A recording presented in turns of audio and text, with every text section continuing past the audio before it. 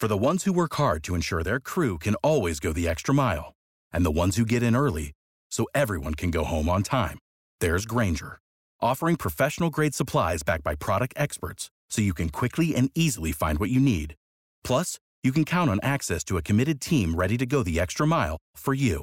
Call, click Grainger.com, or just stop by. Grainger, for the ones who get it done.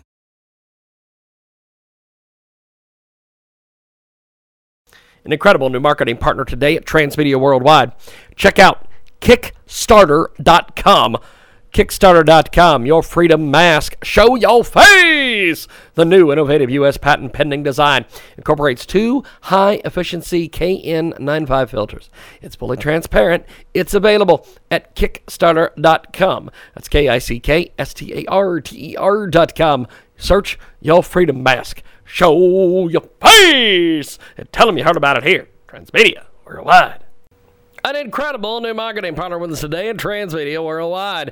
Introducing Jacques Neal, a fresh and new watch company with beautiful trend-setting watches at an affordable price. Follow us on Instagram, Jacques Neal Watches. Support the campaign at Indiegogo.com.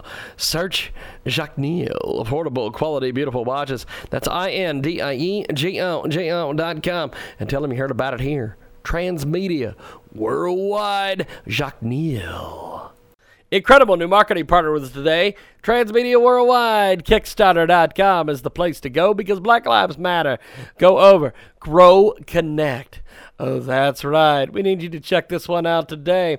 It is Grow Connect, a delivery and sharing economy app that will allow farmers to sell quality produce and land rentals directly to quality-driven consumers and potential land tenants, creating a friendly, rewarding, and efficient relationship between those who produce food, small and medium-sized farmers, and those who buy it, as well as those who want land to farm or garden on it. Check it out today. It's Kickstarter.com. Search Grow Connect, connecting farmers to consumers, and tell them you heard about it here. Transmedia Worldwide.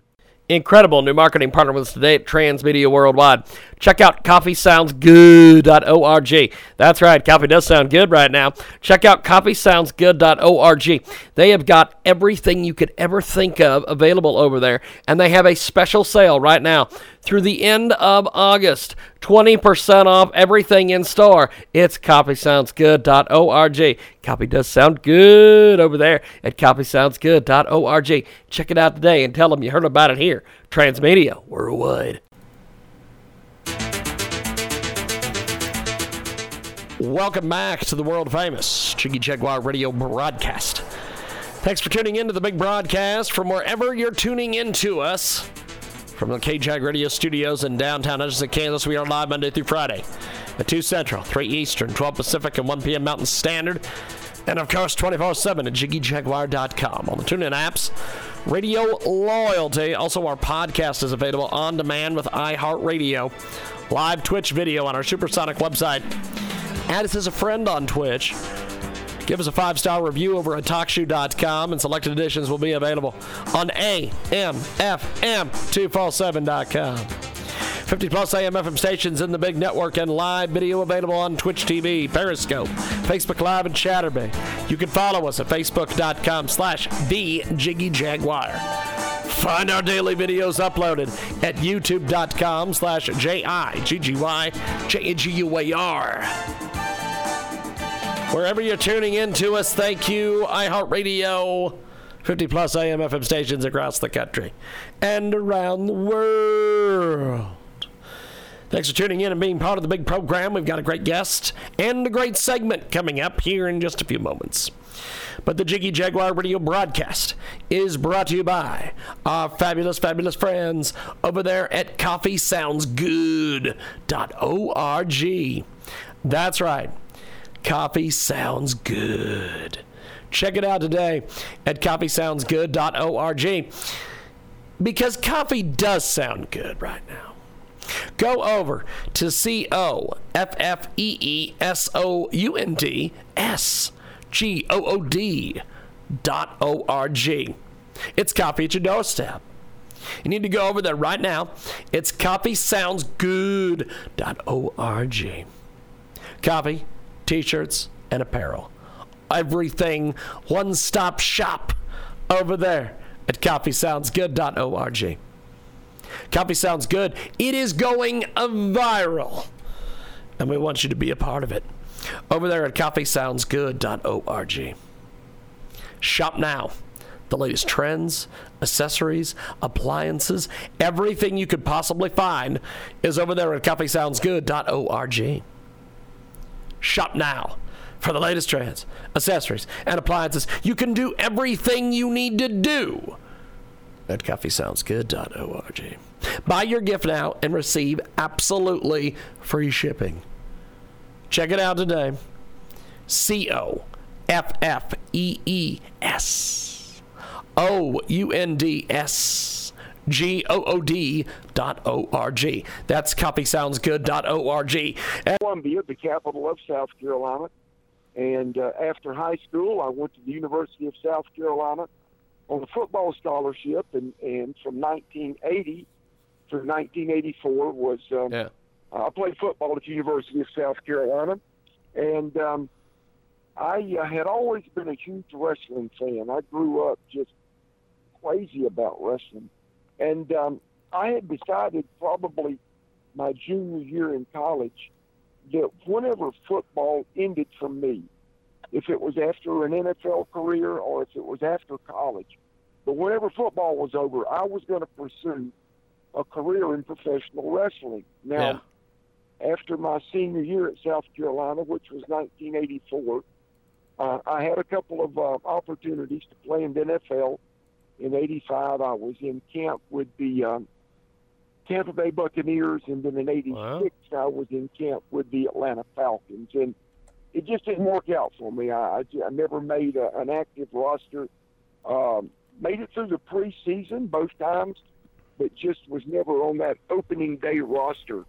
And so once it was clear that the NFL was just not going to be an option for me, that's when I changed gears and changed my mindset and went to work trying to become a professional wrestler. And I was fortunate that in my hometown of Columbia, South Carolina, there was a school that trained wannabe professional wrestlers, and it was owned and operated by one of the most famous lady wrestlers of all time, the fabulous Moolah. That's awesome. That's awesome. And so back then, to go through the wrestling school, it was $1,500. So I gathered up $1,500 and had a sit down with Moolah, and it started from there. Now I will say this, that her school was geared more toward women. She had a lot of very successful and very famous lady professional wrestlers that had come out of her school, but she had never done that with a man or a male. And fortunately, I was able to have a very successful career. But the only guy that ever went to her school that did, it was really mainly geared towards women. But it gave me the basic knowledge that I needed to set off and pursue my career and try to make a name for myself in the business. Well, now Mr. Wilks here is being pretty modest. He's not talking much about his college football career. Oh yeah, he was a friggin' stud. He was one of 4 people that attended the University of South Carolina. That was a consensus All-American, and I mean it's a bunch of like heavy duties like George Rogers. He had Melvin Ingram, Jadeveon Clowney. I think it's so cool. You got to share the stage with Bob Hope. That is like awesome in my book. I remember those and I loved it. When I read that, I was like, then I seen the picture of it. And then I also heard that you almost ended up going to the enemy there in South Carolina, but you ended up with the South Carolina Gamecocks instead of the enemy. I did. And the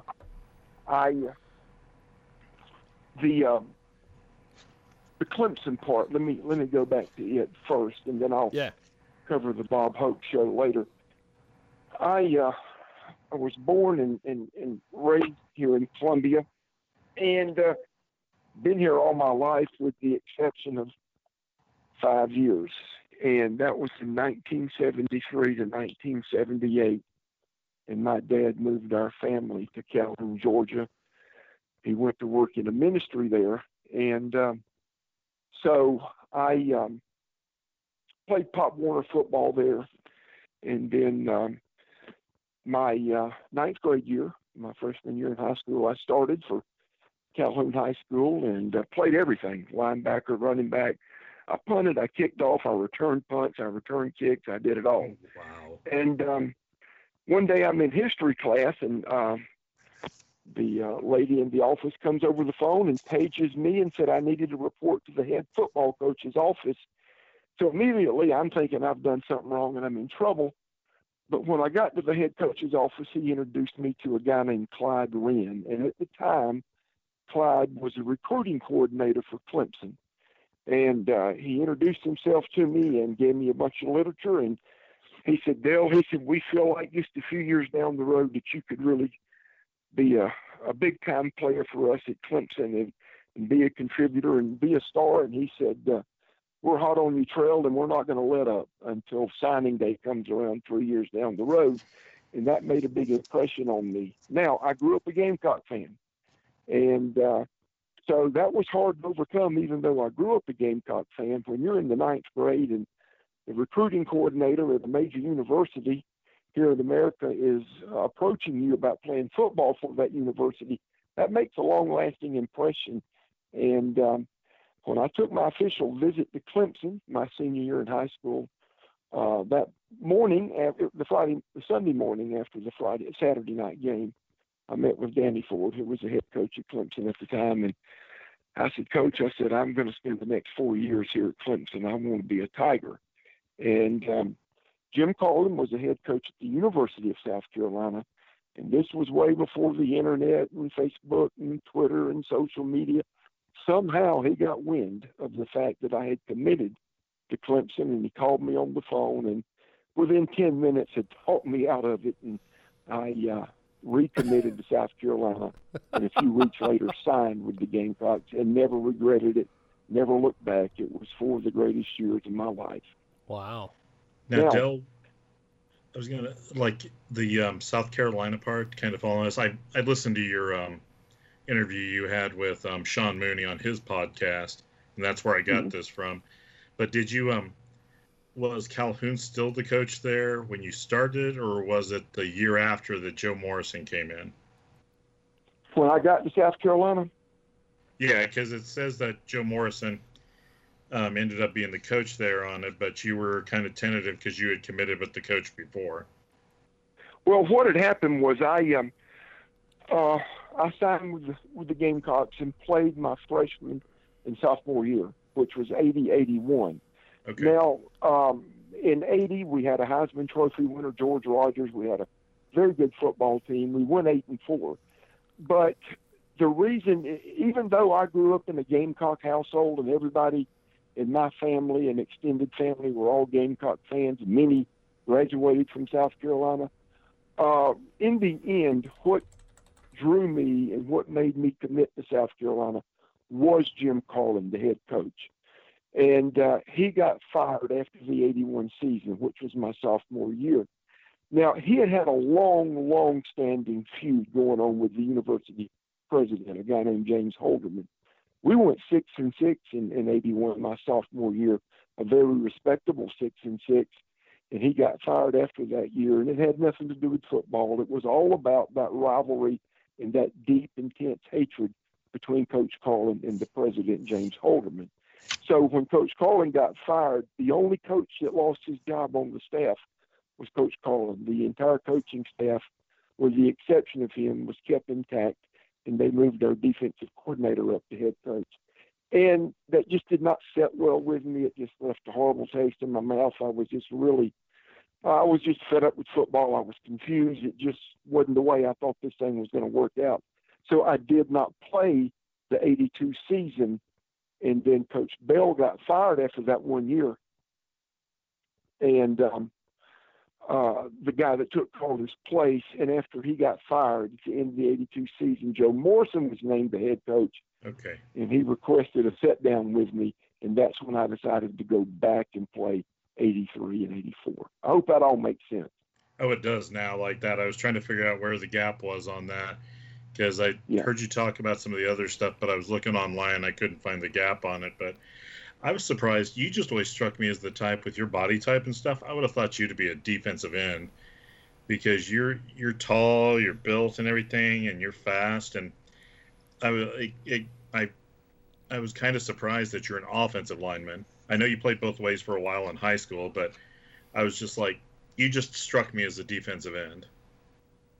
Well, I appreciate that, and I certainly take that as a compliment. And when I got to South Carolina, I played offensive tackle in high school and linebacker, and then when I got to South Carolina, they moved me inside from tackle to guard, and I loved playing offensive line.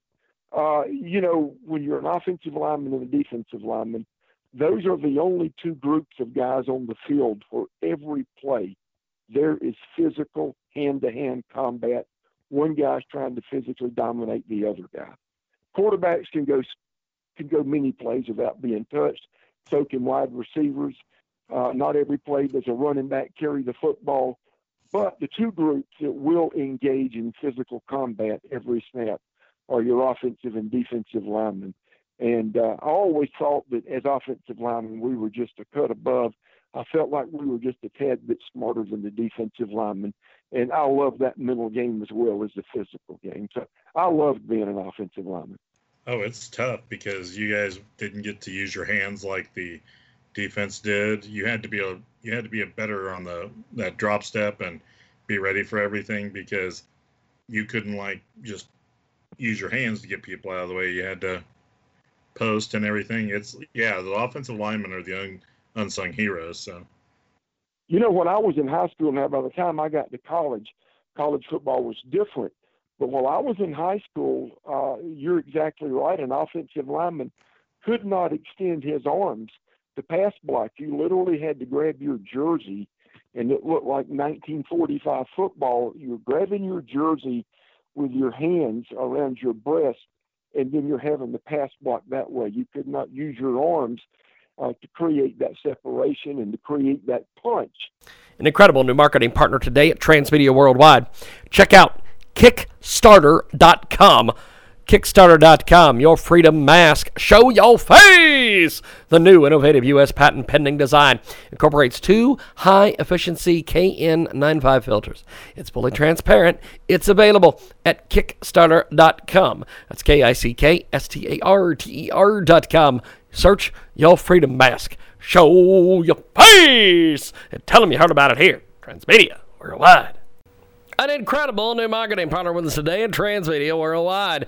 Introducing Jaguar, a fresh and new watch company with beautiful trend-setting watches and an affordable price. Follow us on Instagram, Jaguar Watches. Support the campaign at Indiegogo.com.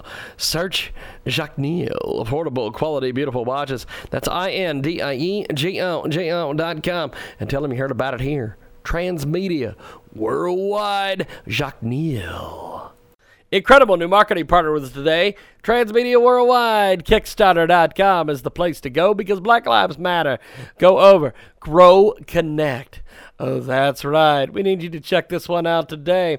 It is Grow Connect, a delivery and sharing economy app that will allow farmers to sell quality produce and land rentals directly to quality-driven consumers and potential land tenants, creating a friendly, rewarding, and efficient relationship between those who produce food, small and medium-sized farmers, and those who buy it, as well as those who want land to farm or garden on it. Check it out today. It's Kickstarter.com. Search Grow Connect, connecting farmers to consumers, and tell them you heard about it here. Transmedia Worldwide. Incredible new marketing partner with us today at Transmedia Worldwide. Check out coffeesoundsgood.org. That's right, coffee does sound good right now. Check out coffeesoundsgood.org. They have got everything you could ever think of available over there, and they have a special sale right now through the end of August. 20% off everything in store. It's coffeesoundsgood.org. Coffee does sound good over there at coffeesoundsgood.org. Check it out today and tell them you heard about it here. Transmedia Worldwide. Incredible new marketing partner with us today at Transmedia Worldwide.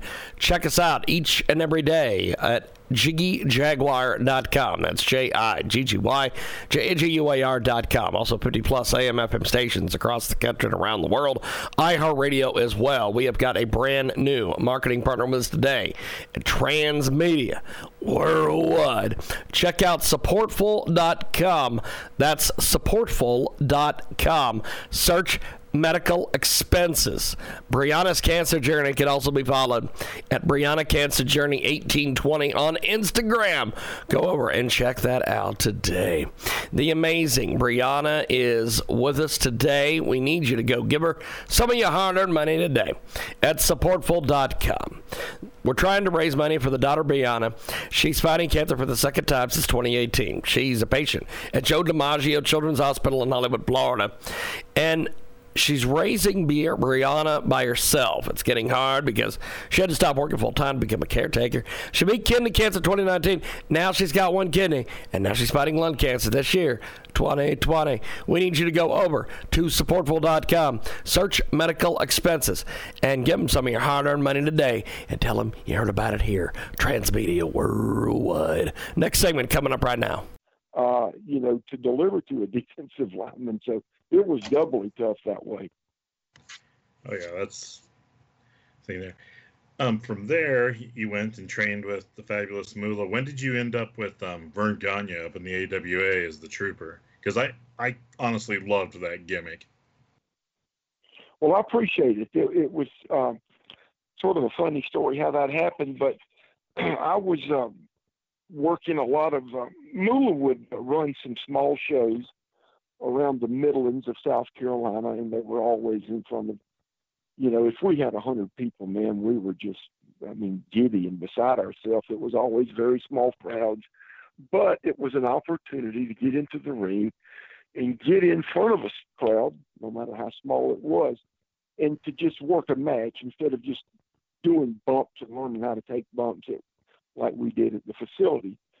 So on one of her shows here in Columbia, she brought in Wahoo to work main event against one of her guys. And Wahoo, at the time, he still had his permanent home in Charlotte, but he was working for Vern in the AWA, working for Vern and Greg Gagne. And he was still wrestling. He was helping do some booking and some creative things. But he had come to Charlotte for a few weeks just to, come back to his home and hang out there for a while. So she had him booked on one of her shows, and I met Wahoo. And we immediately had just, right off the bat, a tremendous friendship. And I think the background we both had in football had a lot to do with it. And so we talked a long time that night, and he said, look, man, he said, in about a week, I'm getting ready to fly back to Minnesota. He said, we got a lot of shows coming up. And he said, so I'm going to tell Vern about you. And sure enough, a couple of weeks later, I get a call from Wahoo and Vern. And Wahoo had put in a good word for me. And so Vern wanted me to come up and start working for him in the AWA. Now, at the time, the AWA was literally on life support. At one time, it was one of the best territories in the business, but it wasn't that way. This was the late 80s, 88, 89. We had ESPN every Monday through Friday from 4 to 5 o'clock. But that was it. It was just basically a TV company. And the way I got the trooper gimmick is one of the guys that hung out there at Moolah's that helped train me, his 9-to-5 job was he was a deputy sheriff for the neighboring county, or in the neighboring county where Moolah was located. And when he would work these weekend shows for Moolah, he would work as the super trooper, which was just an extension of his career as a deputy sheriff. That's and cool. So he would be dressed up in his cop outfit and everything. Well, he called me while I was in Minneapolis working for Vern and Wahoo and Greg. And he said, dude, he said, if I send you some of my highlights on the tape, he said, would you give it to Vern and let them take a look at it? I said, sure, mail it to me. So he did, and when I got it, I took it to Vern and said, hey, this is one of the guys that helped train me. He wanted me to give this to you. So a couple of days later, Vern called me, and he said, we need you to come over to the office. He said, Wahoo and Greg and I want to talk to you. So when I got there, they said, you know, the cake that you gave us a few days ago? I said, yeah. He said, that guy stinks. He's horrible. He needs to keep his 9-to-5 job as a deputy sheriff. But we like the gimmick, and we think you look like, you sound like that old typical Southern highway patrolman, this square-jawed looking guy with a Southern accent. And he said, we've come up with the idea of the trooper. And so we want to put the gimmick on you and let him stay in South Carolina and keep his day job. So that's where the idea was from Greg and Wahoo and Vern. They all put their heads together and minds together, and they came up with the idea for the gimmick.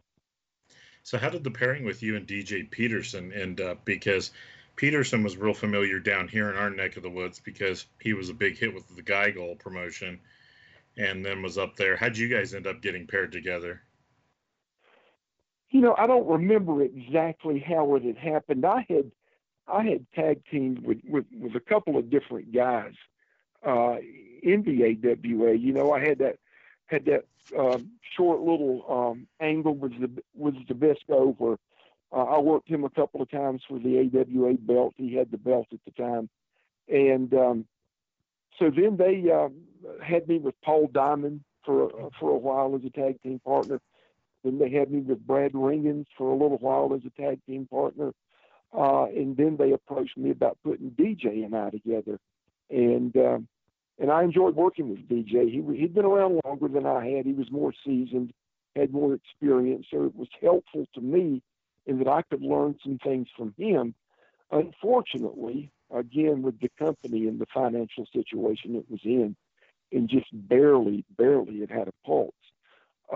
They put the tag team belts on DJ and I, but it was shortly thereafter that the company completely folded, and we were the last tag team champs in the AWA. And then a few years later, unfortunately, DJ lost his life in a motorcycle accident. You know, gone way too young. He was a good man. He was a hell of a talent too. Now, from the AWA, you went and I know you're not going to remember me, but I remember you. I was training with the promotion here in Kansas. Bert Prentice ran it, and it was about the point where I had to stop because I was terrible at taking bumps. And I was giving myself concussions.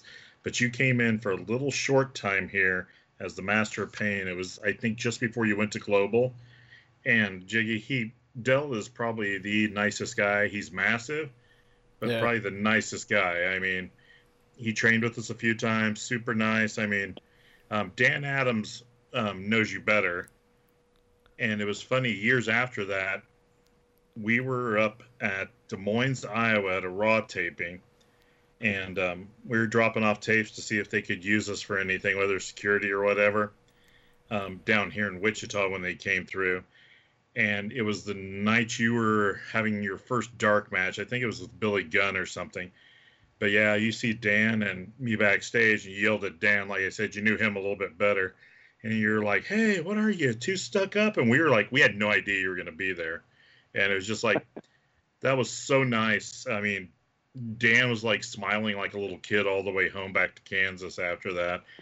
But it was like, we were all giddy because we knew the Patriot was in the WWF before anybody else did, pretty much. So that's a cool story. I had forgot about that Master of Pain gimmick, and you know, before I went to the AWA doing the Trooper gimmick, I had a brief stay over in Mid-South where Lawler and Jarrett ran that promotion and owned it.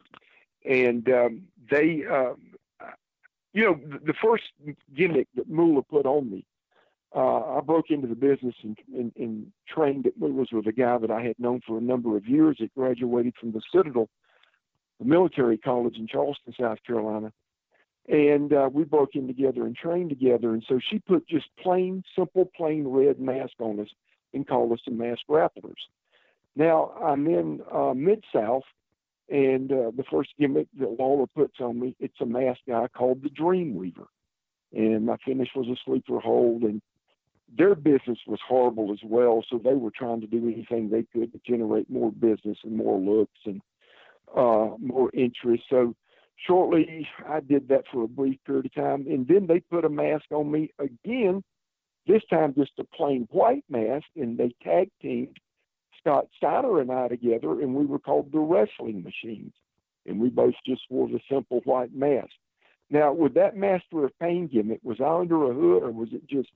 It was just regular. You didn't have a hood on. I mean, you pretty much had just like black long tights. It was kind of like, it was almost like to a point. It wasn't the exact same tights you used as the Trooper, but I mean, your hair had grown down a little bit more then, and you were just, like I say, you were a heel then, but you were the nicest guy. You and Adrian Street were two of the nicest guys I met that whole time I was there. With that stuff. Well, I appreciate it. But yeah, Dan was so giddy coming back from that. He had kind of like the longer blonde hair and the little porn mustache going on, younger kid. He would have been like 19, right. 20 at that time. But man, he was just so giddy coming back from Iowa when we seen you backstage.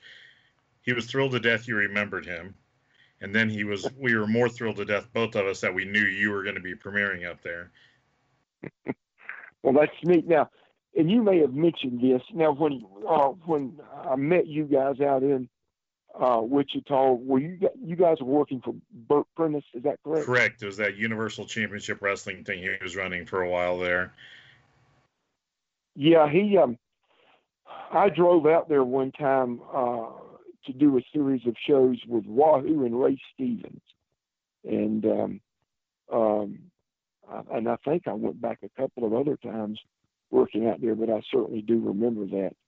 And it wasn't too long after that you ended up in Global. So, and Bert had a little bit of a thing going with him too. So, I got you. Yeah, I had met Bert in Columbia working one of Moolah's shows. We were going to work Fort Jackson, which is, I think, one of the largest military or Army training bases in America, and it's right here in Columbia. And so we were going to work a show, and only the enlistees, the guys and girls that were going through boot camp could attend, and they were dying for entertainment. And I'm sure we didn't put on the best show because we were all just greenhorns then, but they were dying for some kind of entertainment and something other than a drill sergeant just dog cussing them and carrying on. And so we had a great crowd that night, and it was the first time that I'd ever met Bert. And funny story, my parents, they weren't the happiest in the world when I decided to break into the wrestling business.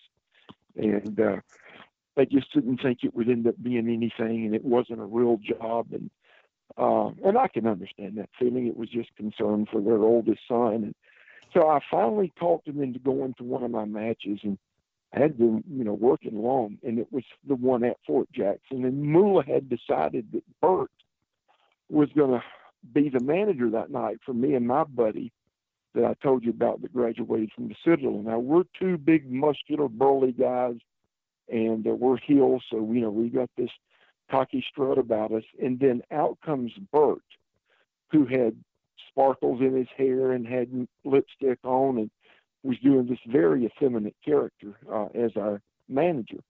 And, boy, that crowd just went nuts. I bet they hated it. Oh, they did. And what was worse was afterwards, when the show was over and I went to see my mom and dad, and my dad said, "You got to be kidding me." He said, "You got to be kidding me." He said, "This is what you drug us out here to see." He said, "I'm ashamed of you." He said, "I'm so embarrassed." He said, "Thank God none of my friends or any of our family were here to see this."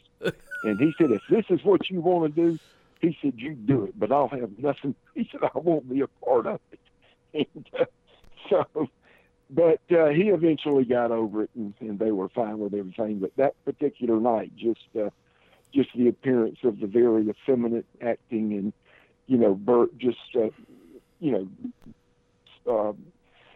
shaking his butt as he walked around the ring and all, it just infuriated my dad and mom. Yeah, Bert Prentice is definitely a different person. He knows the business, but definitely a different person. Yeah, he does. He's got a good mind for the business. Sure does. So, sorry, Jiggy, I've been hogging everything. We've got the Patriot, Del Wilks, with us tonight here on the Thursday Night Wrestling Show. One of the things that I've always wondered, and I've known you for several years, and I just have never, ever asked you about this. But when WWE did the Mr. America thing in 2003, what did you think of that? When it ended up being Hogan under the hood and everything. Yeah, I had no problem with it. I mean, I had been out of the business for a while then, and I totally understood and still do that wrestling does things like that. They, you know, in the course of an angle or you know, whatever reason, they'll put a guy under a mask, and we're not supposed to know who he is, but we all know who he is. I think, remember when they did, when Dusty did that, I think it was Crockett Promotions put him under a mask, and he was Long Rider or something. An incredible new marketing partner today at Transmedia Worldwide. Check out Kickstarter.com. Kickstarter.com, your freedom mask. Show your face! The new innovative U.S. patent pending design incorporates 2 high-efficiency KN95 filters. It's fully transparent. It's available at Kickstarter.com. That's KICKSTARTER.com. Search your freedom mask. Show your face! And tell them you heard about it here. Transmedia Worldwide. An incredible new marketing partner with us today in Transmedia Worldwide. Introducing Jacques Neal, a fresh and new watch company with beautiful trend-setting watches and an affordable price. Follow us on Instagram, Jacques Neal Watches. Support the campaign at Indiegogo.com.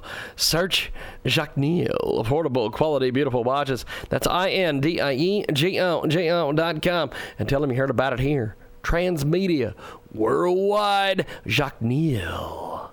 Incredible new marketing partner with us today. Transmedia Worldwide. Kickstarter.com is the place to go because Black Lives Matter. Go over. Grow Connect. Oh, that's right. We need you to check this one out today.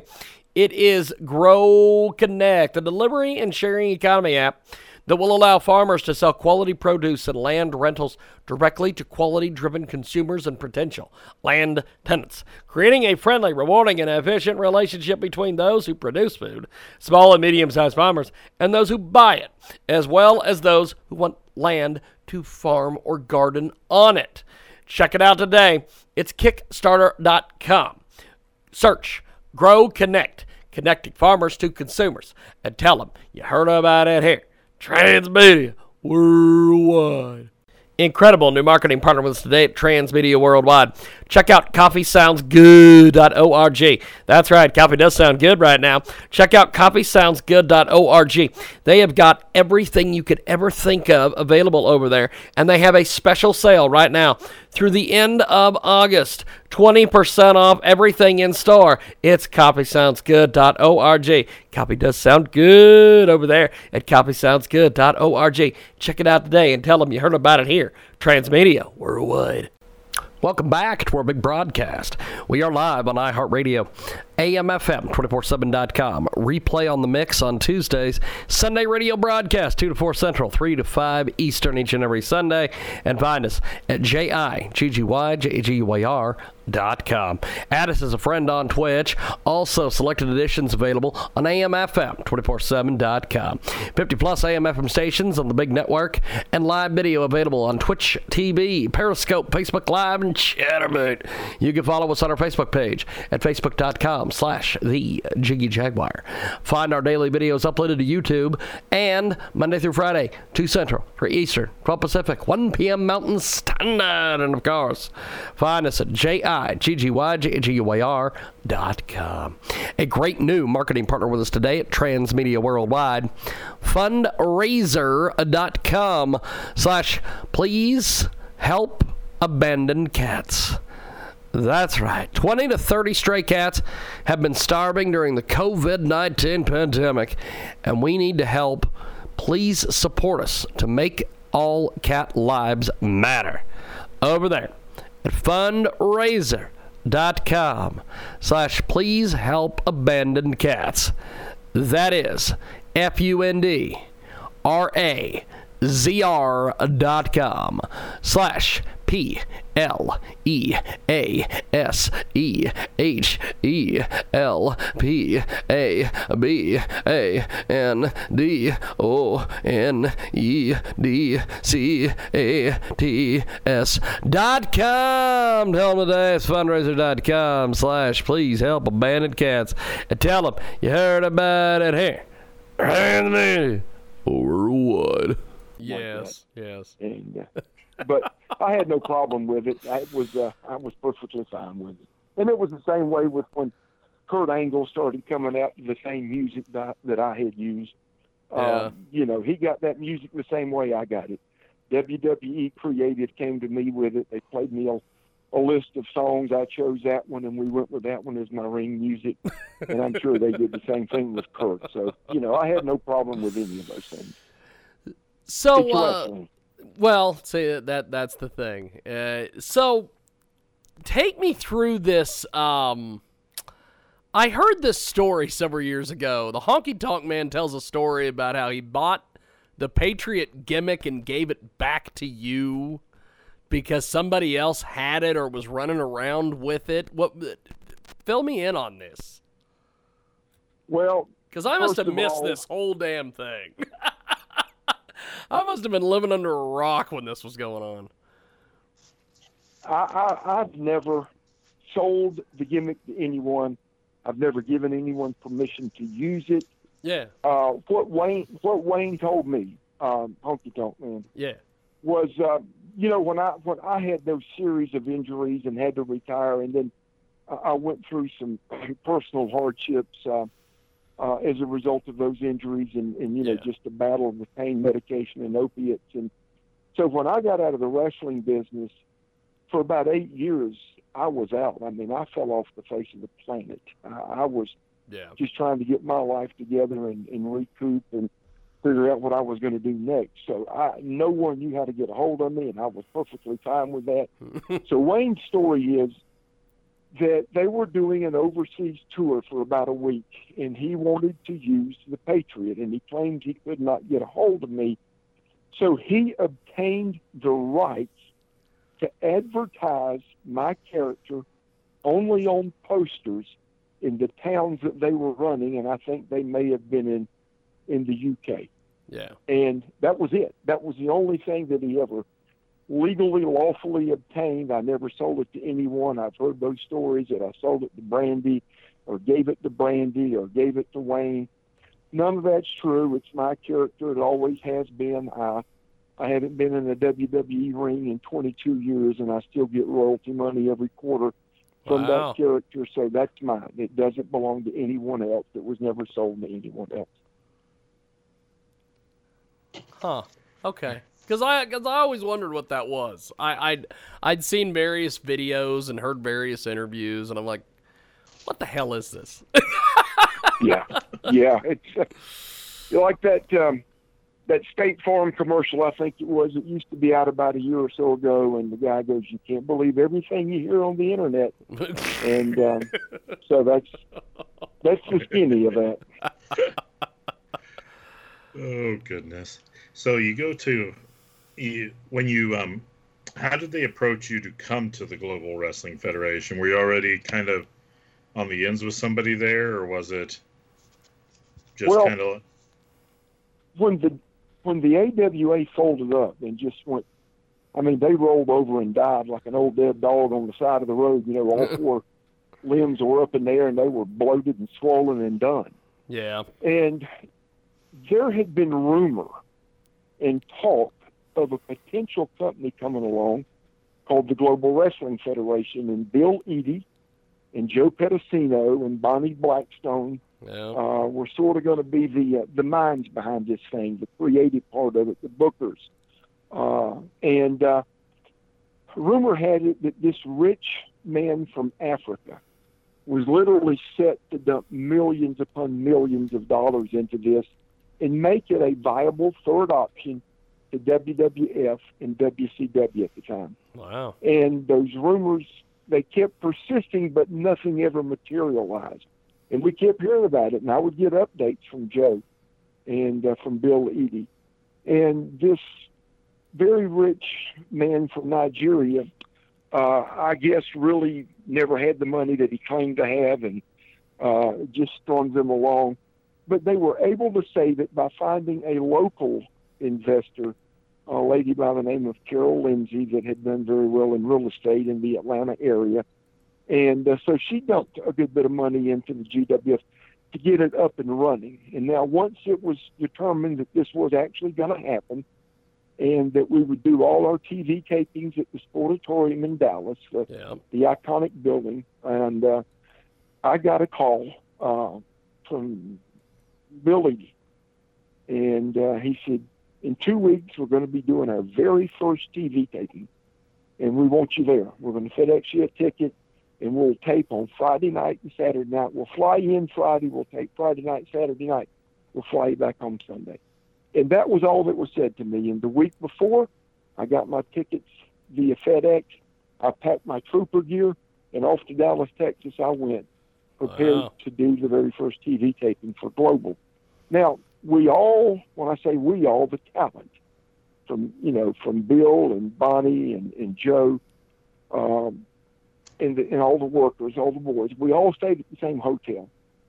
So literally about 4 hours before we were to go to the Sportatorium and start taping, I got a call from Joe Pedicino, and he said, "Hey man," he said, "I'm in room such and such."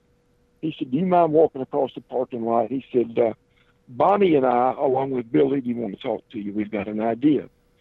And I said, "Sure, I'll be there in just a minute." Now, remember, this was the time when Iraq had gone in and occupied Kuwait.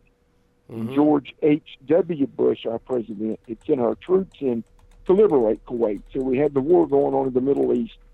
And when stuff like that happens, at least initially, patriotism just jumps through the roof. It's at a very high level. Oh, yeah. Everybody supported the war effort. So when I get to Joe's room, they start laying out this idea of a character, a patriotic character. And Bonnie, Joe's wife, literally had one of those old-timey brown paper bag, grocery bags. And she pulled it up and unfolded it, and she reached in and she pulled out a red, white, and blue mask, red, white, and blue tights, and red, white, and blue trunks. And then she had a box, and she opened it up, and there was this Abe Lincoln-looking smokestack hat that was about 10 inches high, and it was in red, white, and blue. And they said, "Here's our idea. We want to take advantage of where patriotism's at right now, and we think you're the guy to do it.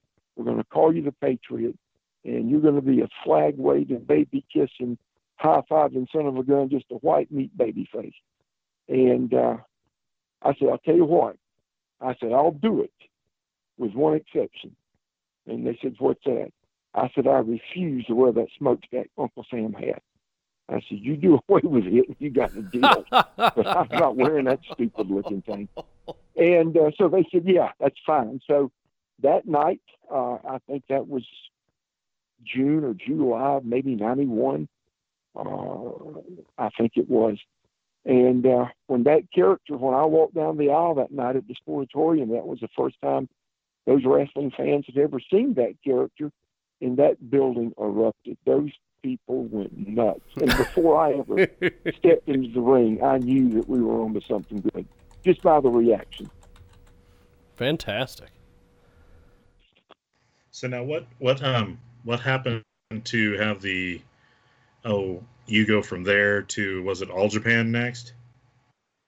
Yeah, I had done one tour, as we called them, for All Japan back in '89, and I was working as a trooper. Okay. And I was really unprepared for what I was about to deal with. I went on a 3-week tour, and All Japan was a different beast.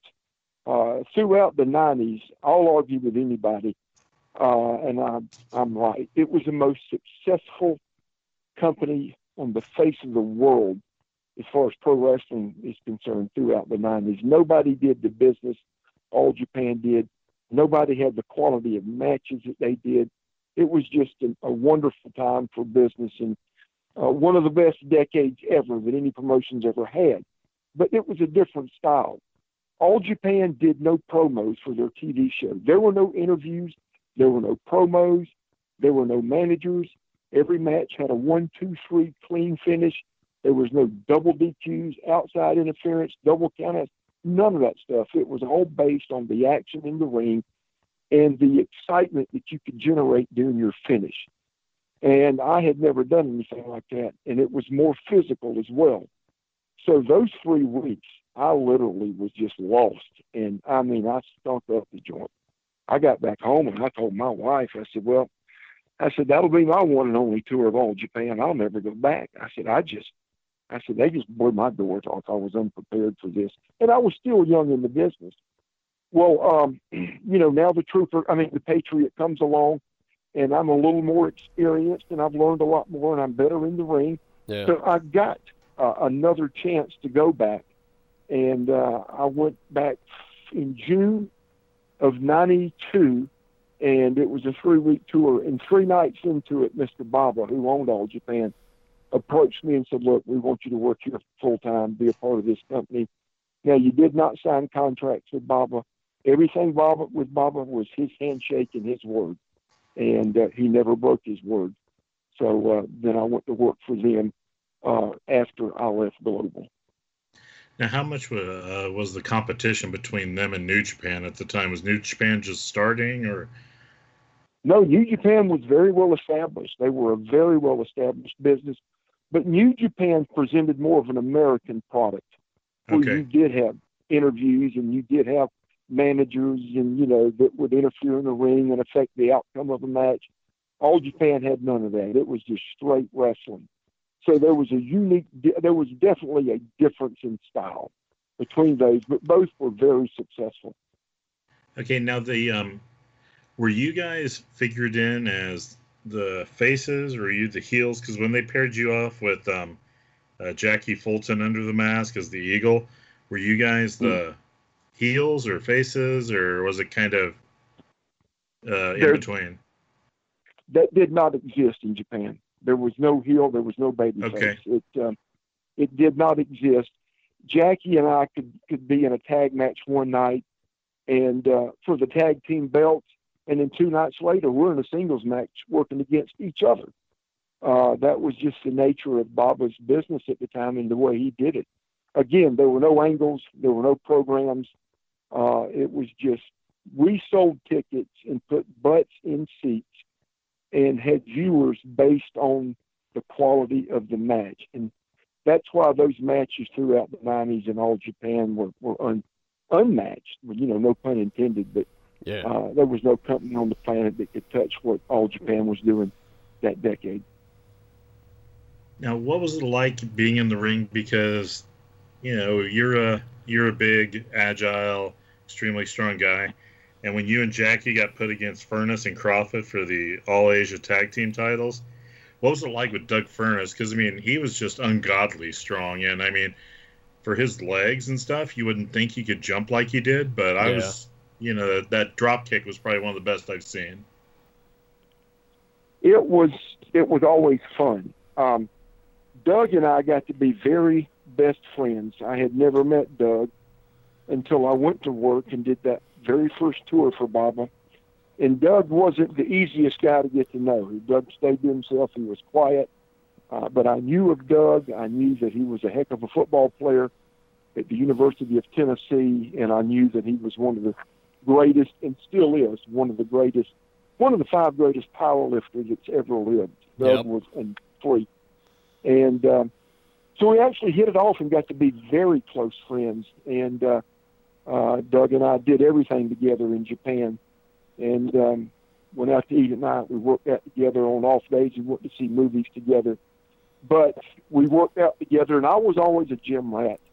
And it was a wonderful opportunity for me to work out with one of the greatest power lifters ever and learn some things and pick up some technique from Doug.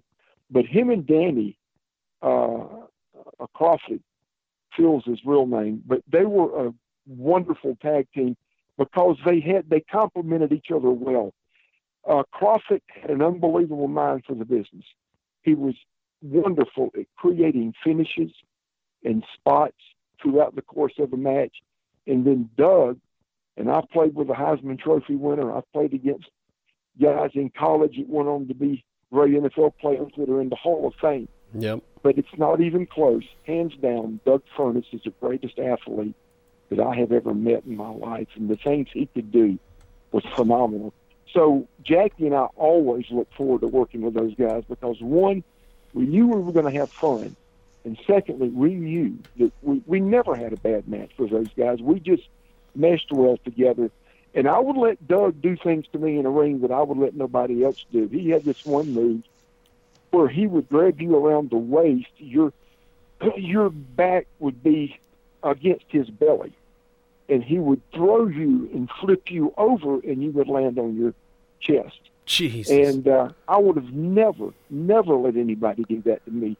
But I'll let Doug do it because I mean, Doug could do it. Doug could yank me out of my boots if he wanted to.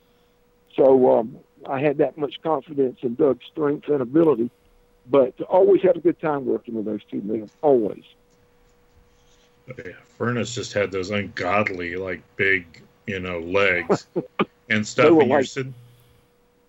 Yeah, there's guys that didn't have waist that big, I mean, I'm trying to figure out how he could throw a drop kick like he did. Because, I mean, Furness could jump and get about even at 6 foot level from a stand, Wow. I'm just like, how does he do that? Yeah. He was explosive. He was the first guy ever, and I'm not talking about some power meet that was thrown together at your local high school gym. I'm talking about a well-regulated professional power meet where things are done the right way and they're done at the highest professional level in that business.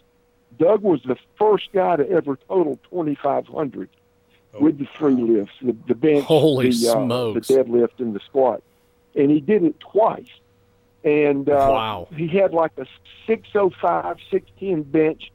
He had a 995 squat, and then whatever his score was on the deadlift.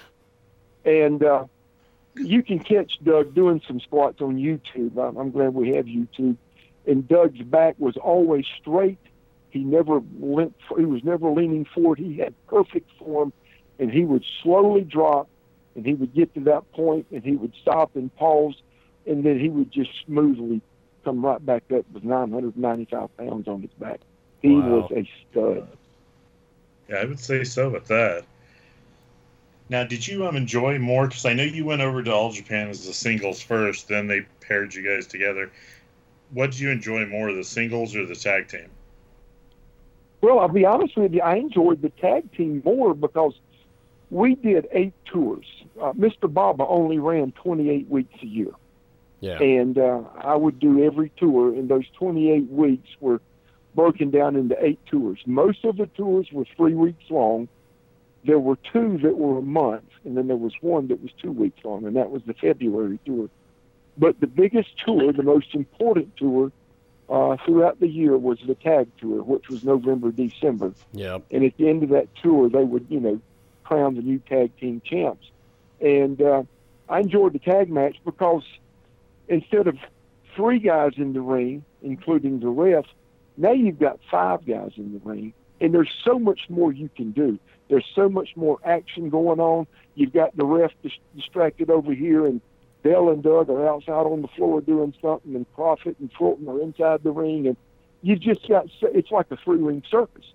And it's just so much stuff going on. So I enjoyed over there. I enjoyed the tag team aspect of it. That's fantastic. Oh, yeah. I've always liked tag team better, too, because you didn't have to worry about gassing yourself as much either.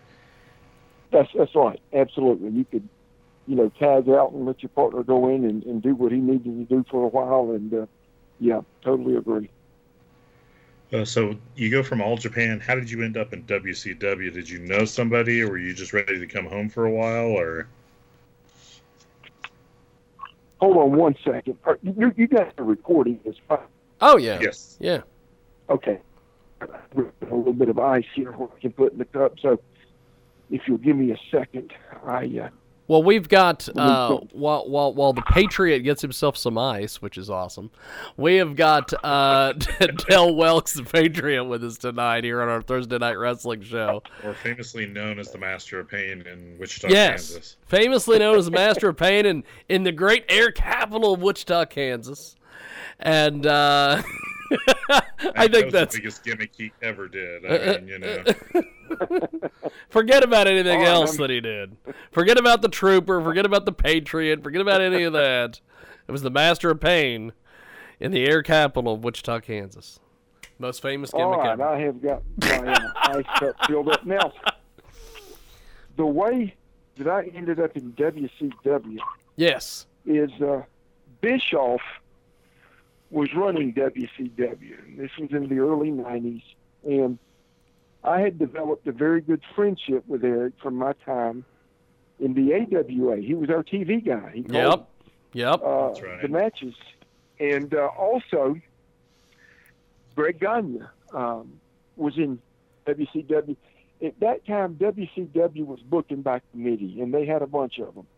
And Greg Gagne was one of them on the booking committee. So that connection and that relationship with Greg and with Eric led to Eric giving me a call one day and asking me to drive over to Atlanta. I only live 3 hours from Atlanta. He said, let's just sit down and talk and see if we can't hash something out. We'd like for you to come to work with us. And I'll be honest with you, as much as I love Japan, and I still consider Japan the highlight of my career, due to the nature of those matches that I was telling you about, where everything was based on the believability, the quality of the match, it lent itself to be a much more physical style than anything else. And I was starting to have some issues with knees and stuff like that. And also, I wanted to be close, huh?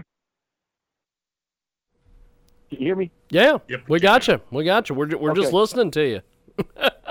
I wanted to be closer to home. I'd had the experience in Japan of when my daughter was born that I almost missed it because I was on the other side of the world.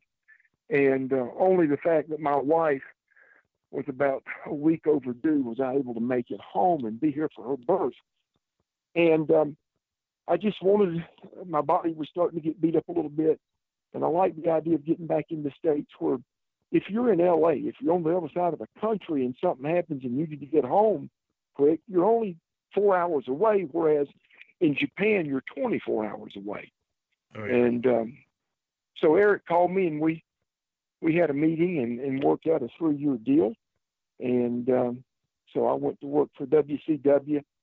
And now I did not fulfill the 3 years of my contract.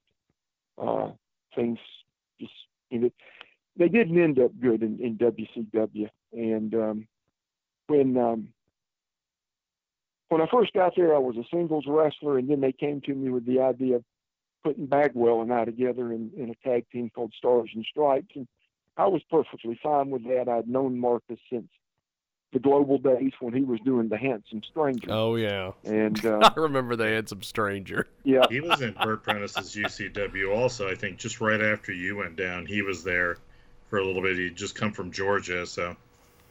Yeah, and Marcus has always been, and he still remains one of my best friends that I've got today, but he was always a hard worker. Yeah. He was dedicated to his craft, always concerned about how he looked and how he worked. And so I thought, yeah, I'll be perfectly fine with this. But it wasn't long after that they got the big coup, WCW did. They lured Hogan away from Vince. And they bring in Hogan, and they bring in Savage, and they bring in some other guys off the WWF roster at the time. And all of a sudden, everything in WCW became Hulk Hogan and Hulk Hogan's buddies. And I understand you've got maybe the biggest name in the history of wrestling at that time in Hogan, and you've just signed him away from Vince. And that's a big deal, and you need to focus a lot of your business around him. I get it. But you still have to have a supporting cast to make this thing work. And you can't do it just on one guy and one guy alone. But the focus certainly became then about Hogan and Hogan's friends. It was who Hogan wanted pushed and who Hogan wanted in certain positions.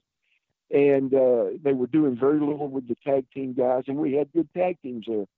Stars and Stripes. We had Harlem Heat.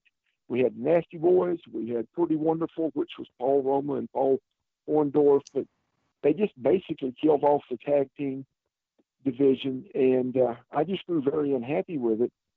And about a year and a half in, I went to Eric and said, dude, I want out. I understand I committed myself to 3 years here, but Eric, you're doing very little with any of these tag teams, and I feel like I'm just sort of floating around here with no direction, and you really have no intentions of doing anything with me. I've got a chance to go back and work for Baba. If you'll let me out of my contract, the people in America will not see me. That Japanese TV only runs in Japan. And the only people in America that will see it will be some of the folks that buy the tapes from Japan. But basically, I'm gone. Yeah, I won't be a threat to you. I'm in another part of the world. Just let me go where I can go work and be happy. And he wouldn't do it. And so about 2 weeks later, we were to be in Tupelo, Mississippi for either a live show on a Saturday night or a pay-per-view. Yeah, I think it was Slamboree. Yeah, I think it was Slamboree. Okay. And I'll let Marcus know because I owed it to Marcus, but I didn't tell anybody else. I was on a plane. I was supposed to be in Tupelo, and I was on a plane back to Tokyo, Japan. And that's awesome. I landed in Tokyo. I called my wife at the time, and she said, you've got to get Eric off my butt. She said, he is just calling here nonstop and threatening to sue us. And I said, just ignore the calls. Let it go to voicemail. Don't answer it. When it goes to voicemail, erase it. Ignore him. And I said, ignore the letters. Throw them away. I was going to be in Japan for a month. Yeah. I said, I promise you, if you'll just ignore him, he'll eventually go away. And he did. And so I was back in Japan for another couple of years. Now, about that, yes, I did some research, don't worry. I always drive Jiggy crazy because I'm such a wrestling freak. I find all these weird little things. Okay, you went in as the singles for a while, then you and Johnny Ace and Kenta Kobashi became like a 3-man team or something. Can you explain what Team Get is? Global something. Global, energetic. I don't know what the East. Yeah, Global Energetic Tough, I think was what the team was all about. Okay. And again, tag team wrestling was a big deal in Japan. And so I like the idea of being with those two guys, especially Kobashi. To this day, I think the greatest worker that's ever lived is Kobashi. I have my top 5, and he's number 1. And so I was glad to be teamed up with him. And I had teamed up with Kobashi earlier. We'd been a tag team my first go-round with Baba. And then also, too, we had some excellent matches against each other just in singles competition.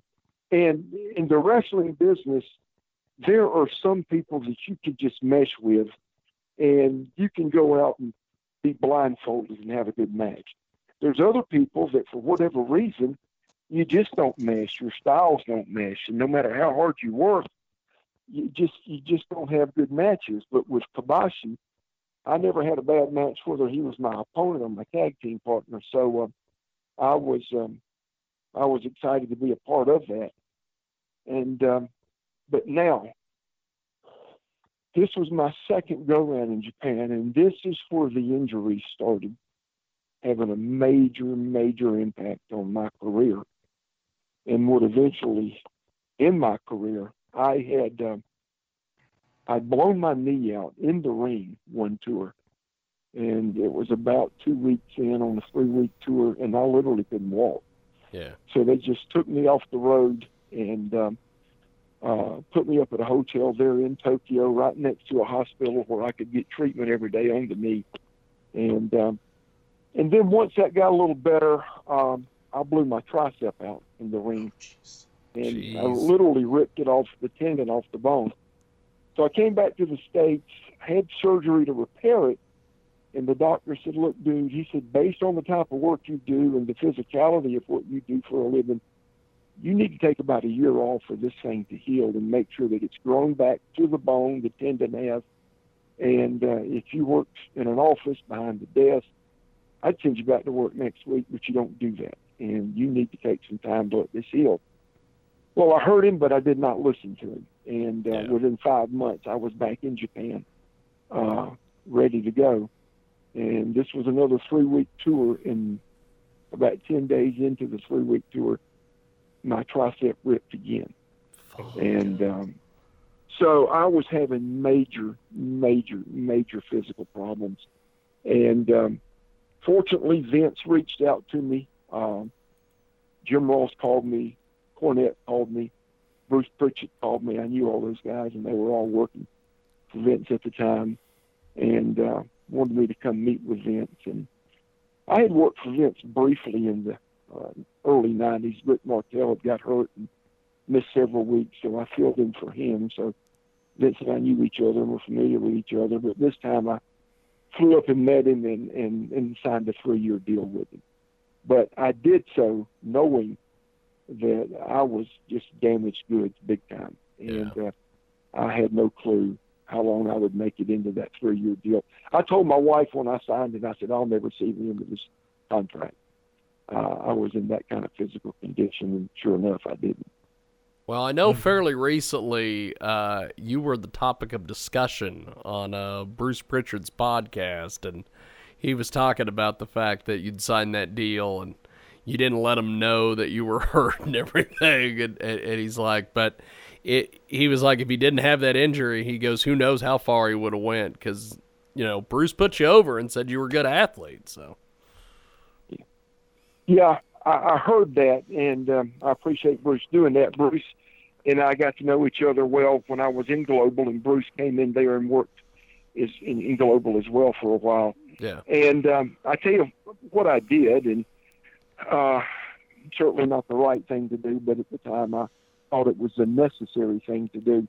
Yeah. Things were different back then. In '97, when Vince offered me a 3-year deal, he mailed me the contract.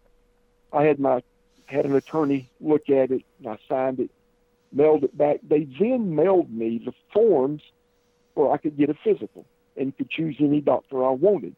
Yeah. Nowadays, that's done under much stricter guidelines. Their doctors do the physical. Yeah. But yeah. I had a buddy of mine that was a doctor that lived in Indianapolis, and he was sort of the doctor to all the guys. If you needed a prescription of Percocet or sleeping pills or muscle relaxers, you called this particular doctor and you had it. He would call it in, and he did that for all the boys. He just was a pill machine.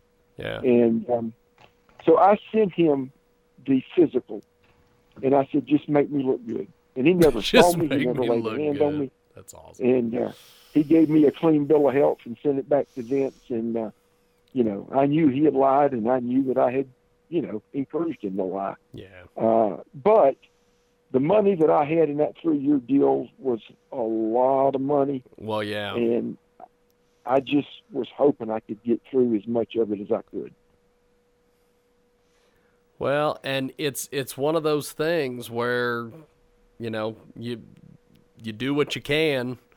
And I have heard over the years that guys in the NFL and guys in the NBA and stuff have done the exact same thing. So it's not just a you thing. there's lots of people that are like, I got to get this money. It's gotta absolutely help. and especially when you know, and we all know our bodies very well, but especially when you know that you are just beat down.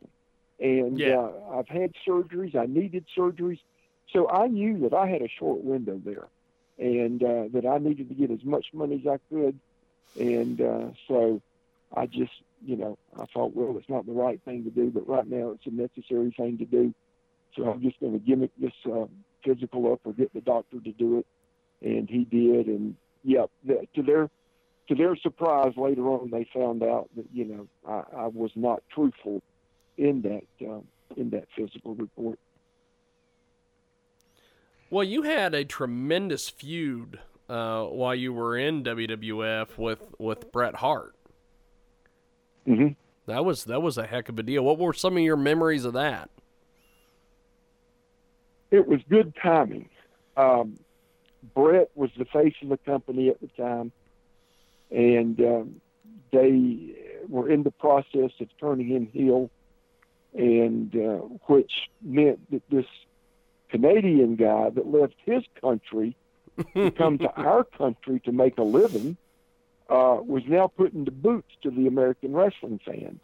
Yep. And calling them pigs and calling them all these horrible names. Well, in walks this guy that is literally draped in the flag, waves the flag, calls himself the Patriot, and he's going to take on this evil Canadian that is now bad-mouthing the American people, the American wrestling fans. So the timing of it couldn't have been better in that sense, and it just felt like a glove. Brett worked more of that Japanese style that I was used to. It was a little snug, which I was fine with. I was used to that in Japan. And when Brett got in the ring, it was serious business. And I was the same way. I never one time wanted to get into a ring and make somebody laugh. I wanted them to believe.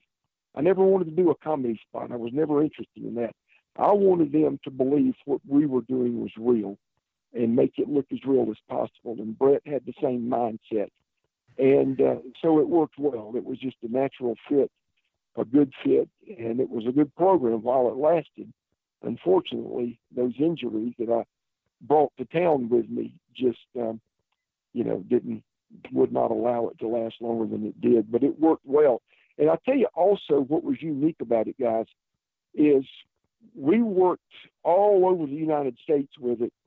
And he was the heel, I was the babyface.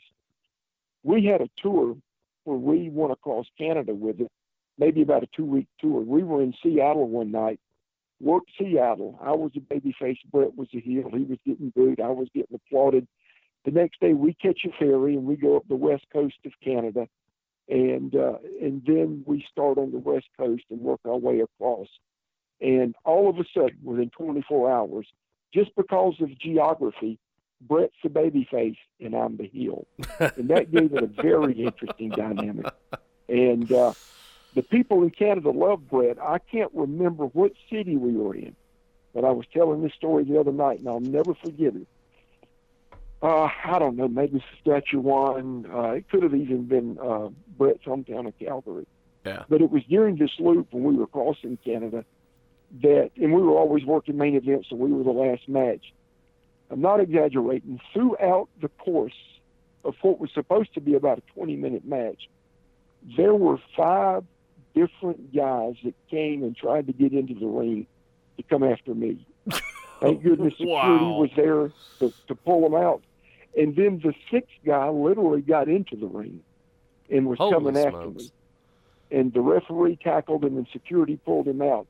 And Brett and I, right there in the ring in the middle of a match, decided we got to end this thing now for my safety and get me out of here. So we finished the match real quick. I went straight from the ring to the dressing room. There were cops. There were probably 4 or 5 cops waiting there. Wow. I gave them my car keys. They went and got my rental car and pulled it down right next to the building. They said, you do not have time to shower. You do not have time to change. Get in your rental car and we will escort you to your hotel. Jeez. So I had a police escort to the hotel. And when I got to the hotel, the wrestling fans always knew where the wrestlers were going to stay. Oh, yeah. The lobby was full. The lobby was full of Canadian wrestling fans. Jesus. And I'm literally being escorted through the hotel lobby with cops, 5 cops. They take me to my room, and when I get into my room, before I close the door, one of the cops said, do not leave your room or the room service. If you don't want room service, let me know what you want now. I'll go get it, and I'll bring it back to you. But if you leave this room without us here, you'll do so at your own risk and your own peril. You better lock your butt in this room tonight. And I did. But that was how intense that thing had gotten going across Canada with it. Oh, my God. That is a hell of a story. Thank you for telling that. Yeah. I've never experienced anything like that. Wow. Imagine. That they always say, part of the allure of wrestling is that you've got to believe. Those people believed. Holy shit. Against Brett. You better believe, Wow. and that's what wrestling, guys. That's what wrestling is missing today.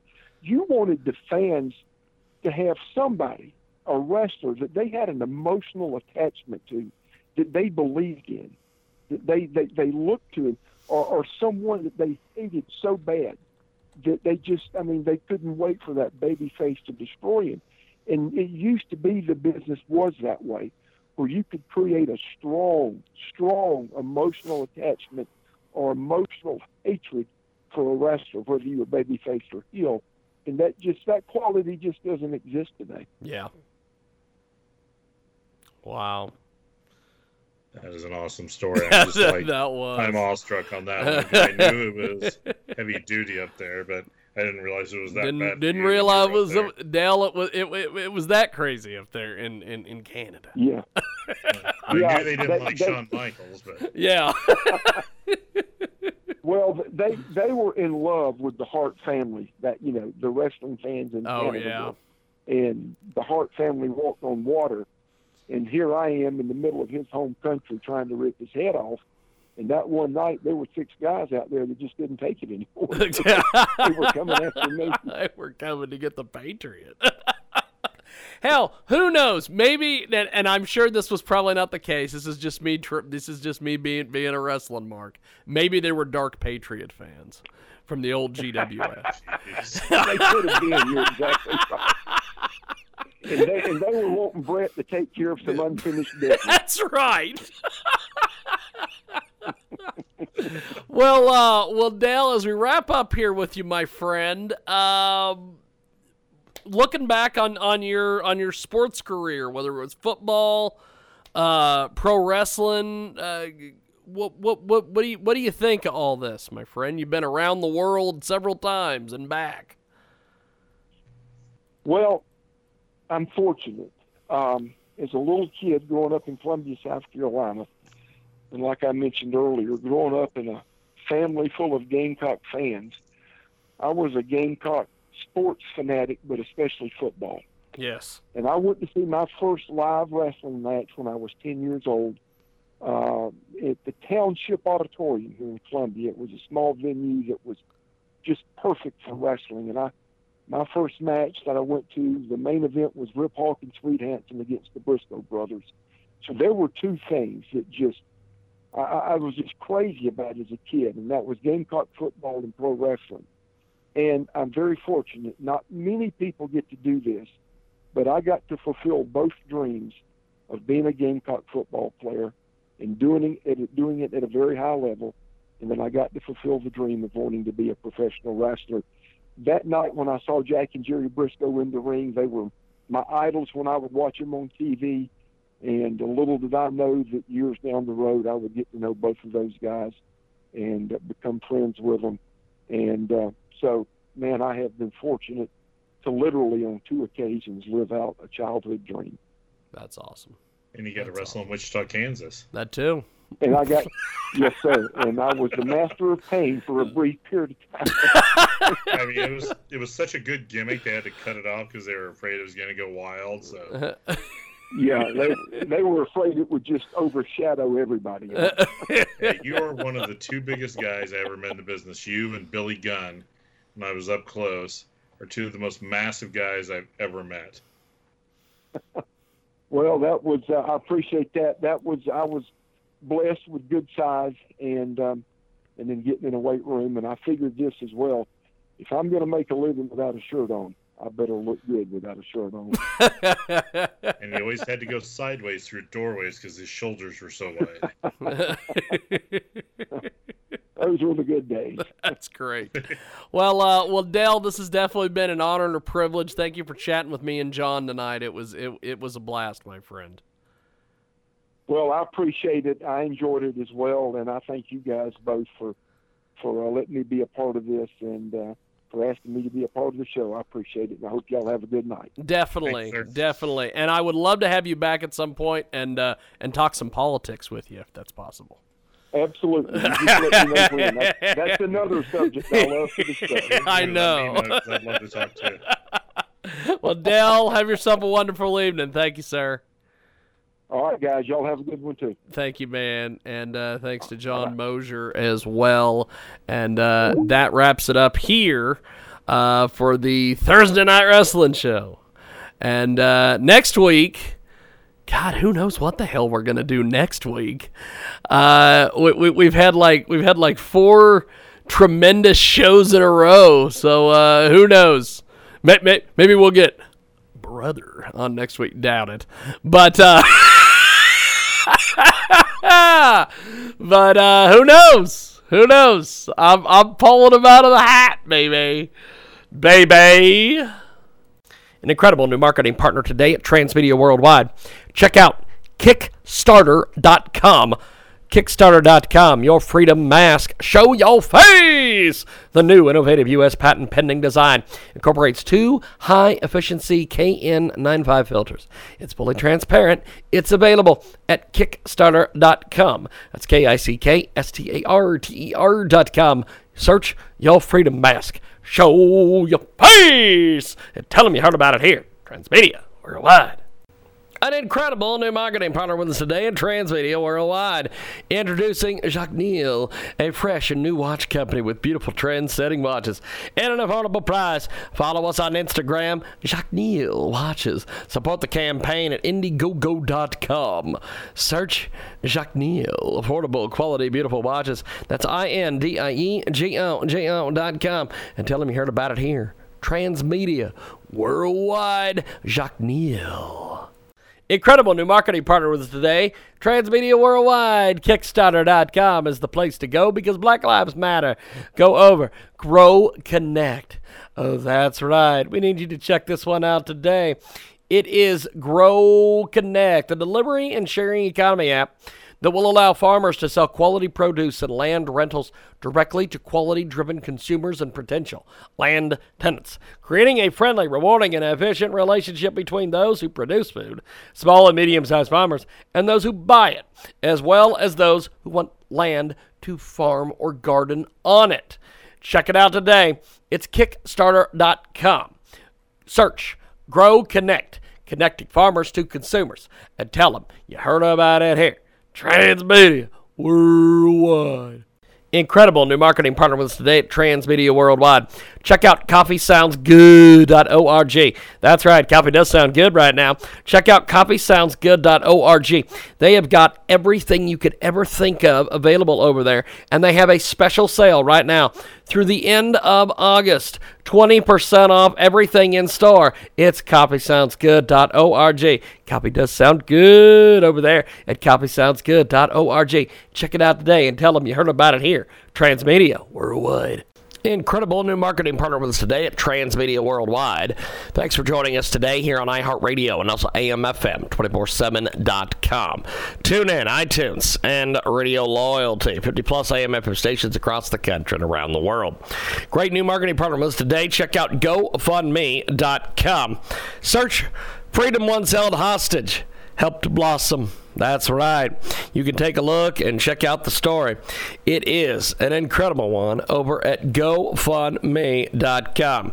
Freedom Once Held Hostage. Help getting belongings. We need you to help these folks out today. Phyllis Stanford is with us today. She is distressing during the difficult times. Homelessness, suicide is on the rise. Given the uncertainty of the pandemic, some of us are facing unemployment. The shutdowns continue and will continue in the venues that affect my work. I've always been ambitious and driven. A little about my personal side is available at GoFundMe.com.